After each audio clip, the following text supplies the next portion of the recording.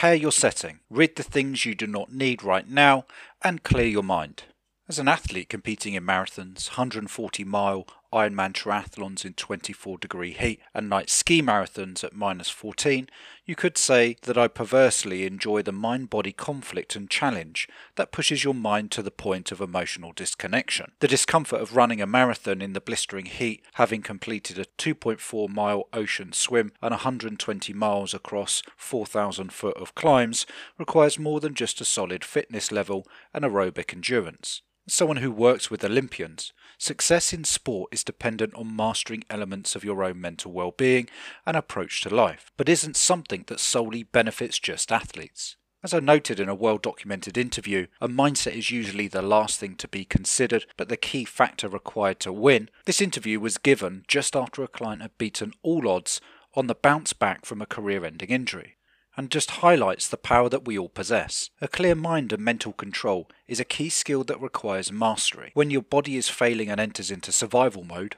all rational thinking falls by the wayside. When you're bleeding from your arse because your body is shutting down your colon and you're cramping with pain and still have 10 miles to go, all physical knowns are not considered and you need to quickly opt for mental reassurance. So how do you get through it? Trial and error has always been something that I've promoted within my clinics. Despite the willingness by some to believe that an off-the-shelf strategy will provide a step-by-step roadmap to their own successes, there isn't a one-suit-fits-all scenario that I've been able to apply, despite some very competent candidates and clients, especially when it comes to the removal of unwanted thoughts or breaking through the mental barrier.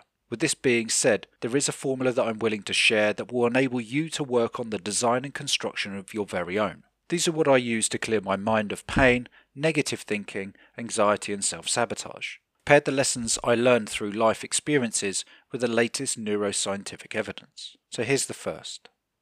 Acknowledge and move on. The key to optimal inattention lies in occupying your mind with something through distraction. We have short-term memories to avoid not just the paralysis by information, but also to be able to function without the hindrance of past pain, either mental or physical. Remember, you are held back not just by the opportunities shown today, but also by the beliefs you've inherited. When you concentrate your attention on one thing, such as your foot, you inevitably engage the parallel act of purposely ignoring the other things, such as your ear. By harnessing the power to ignore, people with current pain will have new cognitive tools for reducing their pain by the simple means of distraction. How is this useful? The next time you experience a non-life-threatening pain, acknowledge it and move on. Of course, this isn't just a tool that you can use in track and field, but in all aspects of life. The second is to improve your connection with any of the leads, so spiritually, emotionally, and the list goes on. It's widely accepted that people who can learn how to manipulate their alpha rhythms, somatosensory cortex, can switch their focus through mindfulness training. Yes, it sounds similar to the above, but evidence is overwhelmingly strong to prove that those who have a deep connection with a greater being are more likely to achieve. You can define for yourself what a greater being and achievement is. How to improve the connection?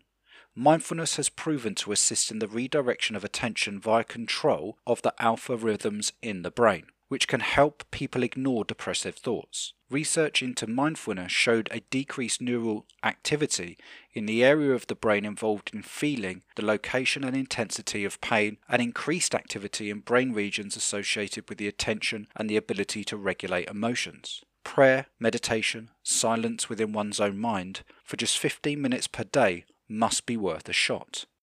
Suppressing those past thoughts.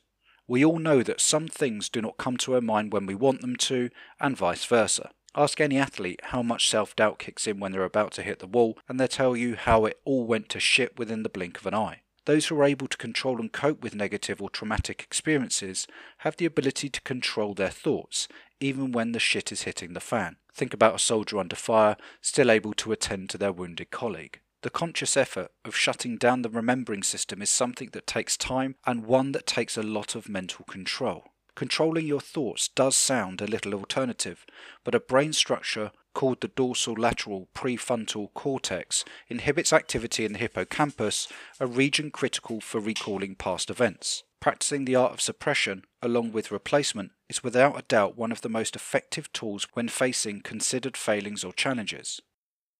You can't polish a turd. Oh yes, you can. Although the strategies of using suppression, internal connection, and mindfulness are found to be equally effective in improving your productivity, for some they need a little extra. Knowing the tools isn't enough. So if suppression doesn't work for you, you might want to don your rose-tinted spectacles and see it for better than it is. Although seeing things for what they are acknowledges the actions required to move on, sometimes the weight of the task can seem overwhelming and halt any movement, thus remaining, and in most cases meaning spiralling to unproductive patterns. Seeing a marathon as manageable sections, a mile at a time, in bite-sized chunks is hell of a lot more manageable than seeing every cobblestone along the way. I remember in my first night cross-country ski marathon, just 5 miles in, becoming quickly overwhelmed with the remaining distance, cold and challenge, but then opting to focus on the distance boards, deceiving my mind by creating a belief that each offered both the end of the race and total completion. Small steps to cross the pond sometimes is better than jumping in one leap. If you found just one snippet of information beneficial and would like to work on building a bespoke program to enable you to move forward and overcome your struggles, why not sign up to a one-to-one session with me, Benjamin Bonetti.